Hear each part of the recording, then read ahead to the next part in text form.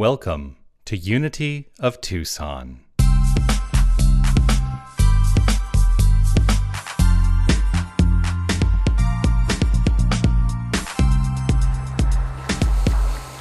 Oh, that Daniel Nahmod, he sure writes a good tune, doesn't he? Yes, he does.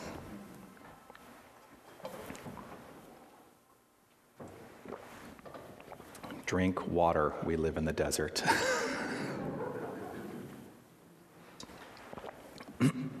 I'm going to talk about the nature of love being a decision, because some people might have some problems with that construct, love being a decision.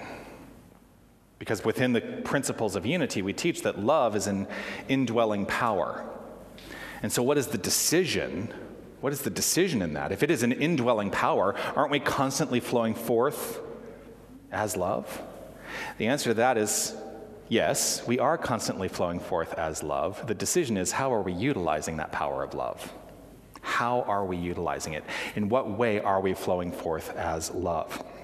Love is one of my favorite topics. I love to talk about love. If you watch it's so funny. It's only on Sundays that I ever call it the mental moment. If you watch my mental moment that I have every day on Facebook, it's live at 11:30 a.m. Pacific, which is 12:30 right now. I have a mental moment in front of everybody. No, it is a mindful moment. If you watch my mindful moment, I frequently say, I would love for you to react to this video by clicking that love button, tapping that love button, because I think there's more love to offer, to share, to spread, to activate that love, which is the core of our beingness. So love is one of my favorite topics, and it is something that is often misunderstood, because frequently when we hear the word love, we think about love in the world of form. We think about love as a verb, the capacity to love, and we think that love is something that we have to try to strive to get from other people. We don't. For the degree to which we're loving and expressing in a loving experience in our lives is the degree to which that will be reflected back to us in all of our relationships. We don't have to work to love.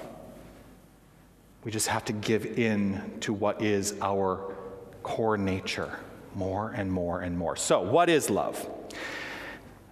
What is love? I want to step beyond, I love you, although I do. I want to step beyond that, I love you. Now, love will translate itself into activity. That is the effect. But what we're really, really looking at today is love as a causative force. Love as cause. For all New Thought traditions teach the creative process is the process of cause and effect. That for everything that shows up in our lives, every form that we experience, every solid piece of matter, it is all the construct and outflow of cause. That is all the effect, but there is some cause. The cause is entirely mental, and that is not meant to be, and it is not meant to say that it is the mind, although it is the mind, but it is the mind conjoined with the heart that is flowing forth as expression all the time. So what is the cause? The cause, and I'm going to use a little circular logic here, is love. The cause is love. The tradition from which I the tradition in which I was trained, which is religious science, the sibling of unity. We defined love in this way. Love is the self-givingness of the Spirit for the purposes of creation.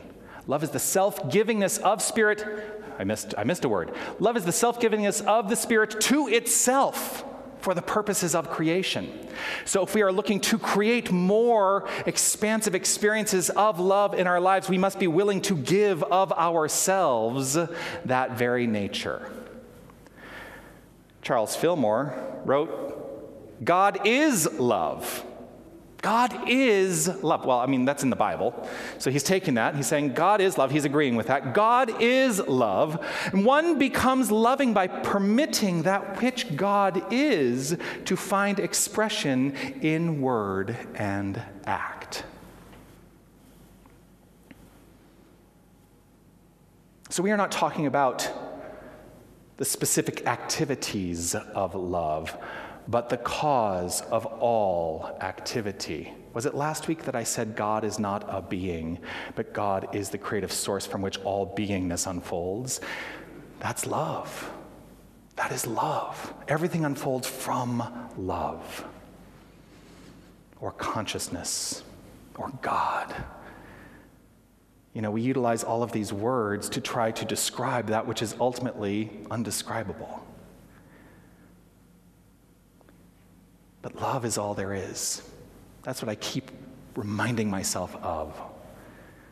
I keep reminding myself all the time that love is all there is. Even when I see things that challenge that idea out in the world of form, it is my responsibility and my decision to root back into knowing that love is all there is. And the more I express that and proliferate it, the more it is reflected back to me. Love is all there is. So the question for you then becomes this, and I invite you to see how this question resonates for you in your heart. As I speak in the I will invite you to hear it in your own mind as you asking yourself this question. Am I acting in accordance with this understanding of love, or am I missing the mark in some way? Am I acting in accordance with this understanding of love, or am I missing the mark in some way? I can look at my history. I can look at my past. I think we can all look at our past and see ways in which we may not have been loving in our activity, in our action. Let it go now. Find that place within that is for giving. Forgiving of yourself, forgiving love. So love being the creative impulse, this impulse shows up in form. Love is the infinite cause, the first cause. All creation roots back to that first cause, the moment Spirit considered the idea that I am that which I am. Love is objective in the infinite. That's good news. That's good news. Love is objective. We are the ones who personalize it and make it subjective in our experience through feeling, through expression, through relationship.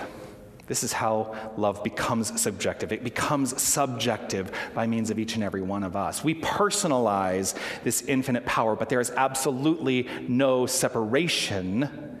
We are the power at the level of our expression of that power. But 100% of us, body, mind, spirit, is love. When we personalize it, it shows up in many, many, many ways in our life. Not just in that, although it's lovely, not just in romantic love. I love romantic love.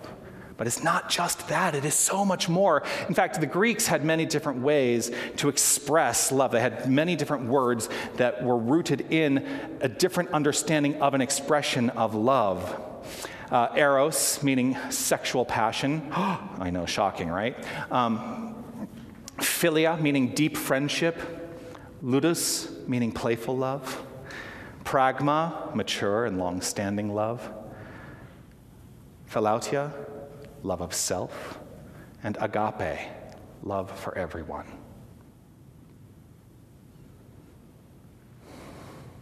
And I think it shows up in even more ways than that. More ways than that. Those are particularizations of the infinite wave of love. And it's always showing up in ways expected and unexpected. There was an unexpected way that I came to deepen into my understanding of love I think I've told this, well, I've told this story so many times I forget where I tell it, but my entree into the New Thought teaching was, I'm going to say by mistake, but we know there are no mistakes.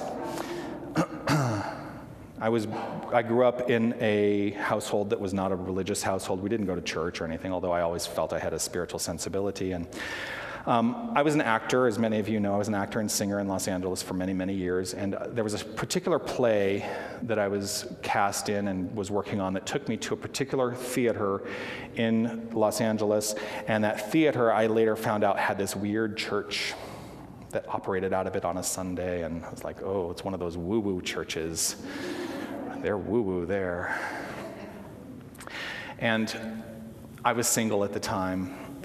The house manager for the play was also involved with the church, and she and I were talking before the show one day. She says, oh, it's the small talk thing, where, oh, I'm single, blah, blah, blah. She says, oh, there's this great guy that I think you should meet. Okay, he comes to our church. Nope, not doing it. That was my initial reaction. And so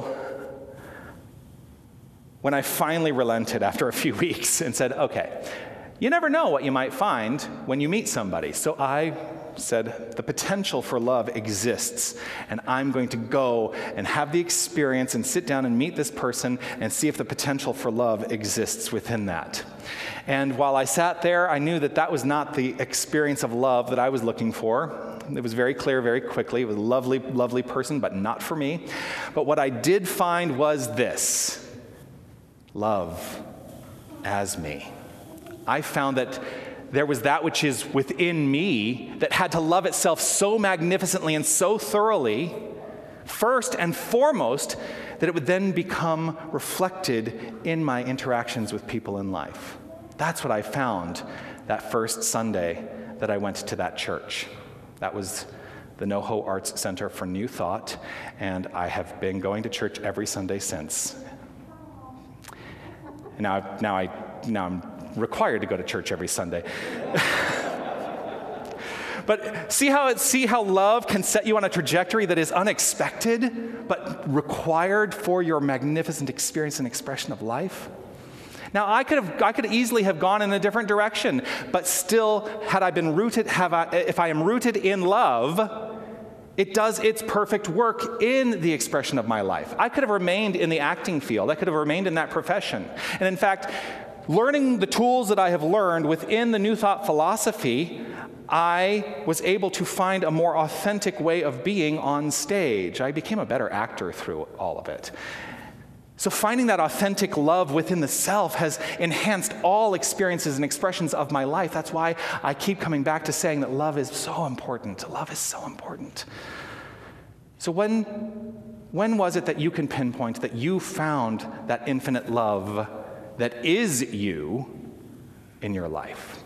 And it is not related, although it may be reflected in a loving relationship, it is not required to have that loving relationship to maintain the understanding of love. When can you pinpoint that you found that in your life? And if you cannot pinpoint that right now, it exists. It exists within the construct of your mind, and so simply all that I require to find it in my own mind is to allow and to be open. Infinite love is your core identity. If we release our thoughts, those thoughts that are contrary to love, primary, I think, among them are thoughts of distrust, which are rooted in fear, because ultimately the idea contrary to love is fear. But if we let go of distrust, here's the other thing about distrust. Distrust requires an other, something out there to not be trusting of. If we allow that distrust to simply dissipate, root ourselves in what we teach here, unity, literally, we teach unity, then we find at the core our identity is love. To live from a consciousness of othering is not a path that is rooted in infinite wisdom. And that's the other spiritual capacity in our journey this week. Love is one of them. Wisdom is the other.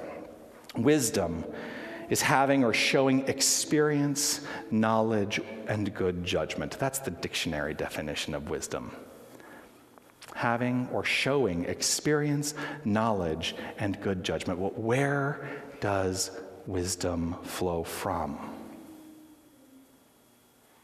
Wisdom flows from love. Wisdom flows as intuition. Wisdom flows forth perfectly when we allow it and are open to it. Wisdom is an inner guide for each of us to power practically our lives and apply what is known and intuitively discern to make heart connections. Wisdom is both acquired knowledge coupled with intuition. For there are aspects of wisdom that, if I were to look at some of the ways I have expressed and experienced wisdom in my life, I couldn't tell you where that wisdom came from, except that I must have intuited it. In combining intuition with knowledge and making that a practice, allowing ourselves to settle into that as a practice, we activate discernment and it becomes innate, the full expression of our lives. Wisdom is actually always at work in our lives, whether we are willing to listen to the wisdom or not. That becomes the thing. Are we always aware or aligned with the infinite wisdom at the core? Maybe not. Maybe not, but we can be. It's a decision, just like love is a decision. So how do we activate our innate wisdom? The challenge in that is this: there are as many answers to that question as there are people, for wisdom is personal and individualized. So it is a journey that is personal to each and every one of us to find the flow of wisdom in our hearts and in our minds. One person's experience and expression of wisdom may be contrary to others. The experience of wisdom that I have may not be the same as the experience of wisdom that Kathy has.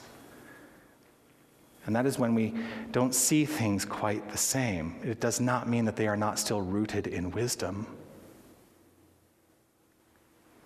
Wisdom, I believe, can be activated through critical thinking, questioning our observations, questioning the things we see in the world, questioning the way we relate to other people in the world, and determining, is it wise to move forward in this particular way? For me, deep wisdom follows when I live in this question. And this is, if you take nothing else away from today, this might be the thing to take away, that to activate wisdom, ask this question: what wants to happen here?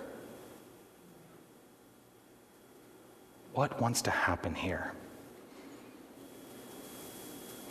To live in this question, to live the question, is to invite infinite wisdom.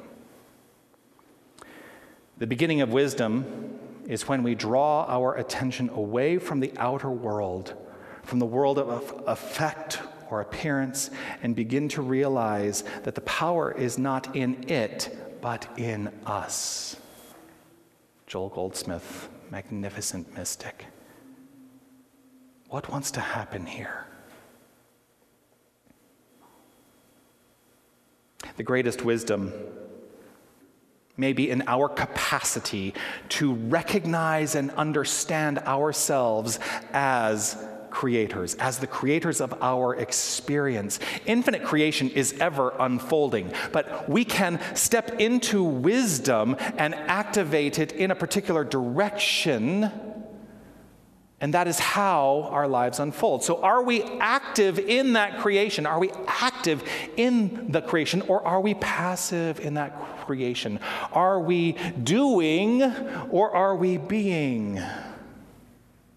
Because last time I understood it, we were human beings, not human doings.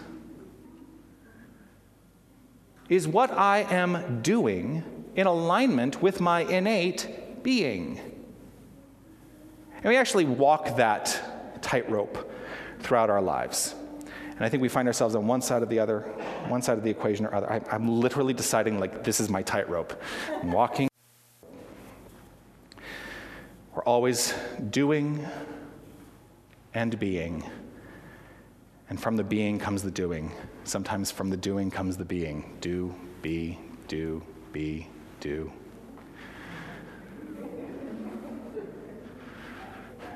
Abracadabra.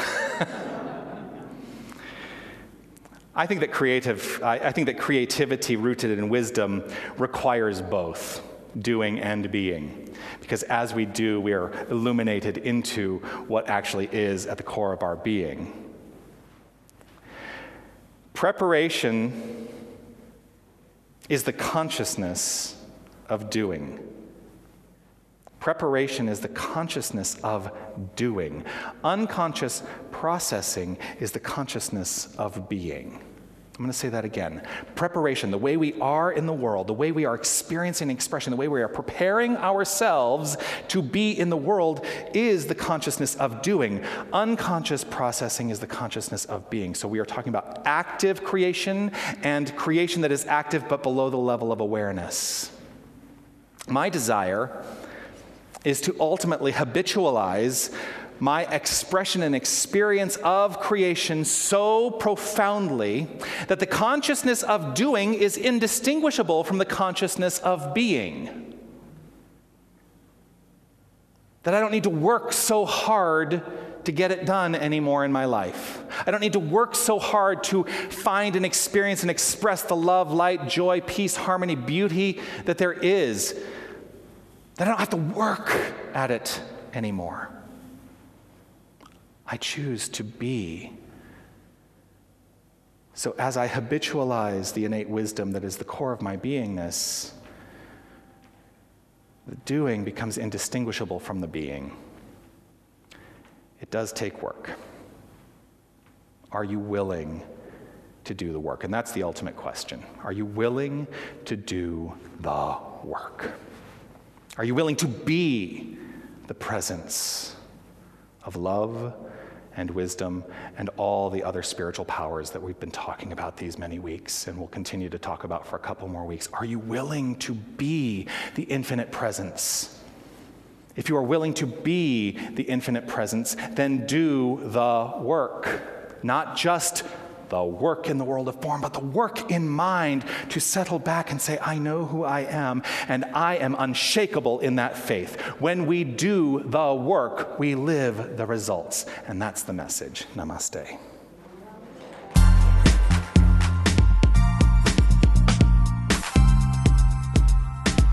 Hi, this is Reverend Jonathan Zenz, and I want to thank you for listening to the podcast of my Sunday message. Your financial support will ensure that we can continue to offer this as an option for inspiration. You can make your tax-deductible contribution in any amount on our website, unitytucson.com. Once again, thank you for listening. You are magnificent. Namaste.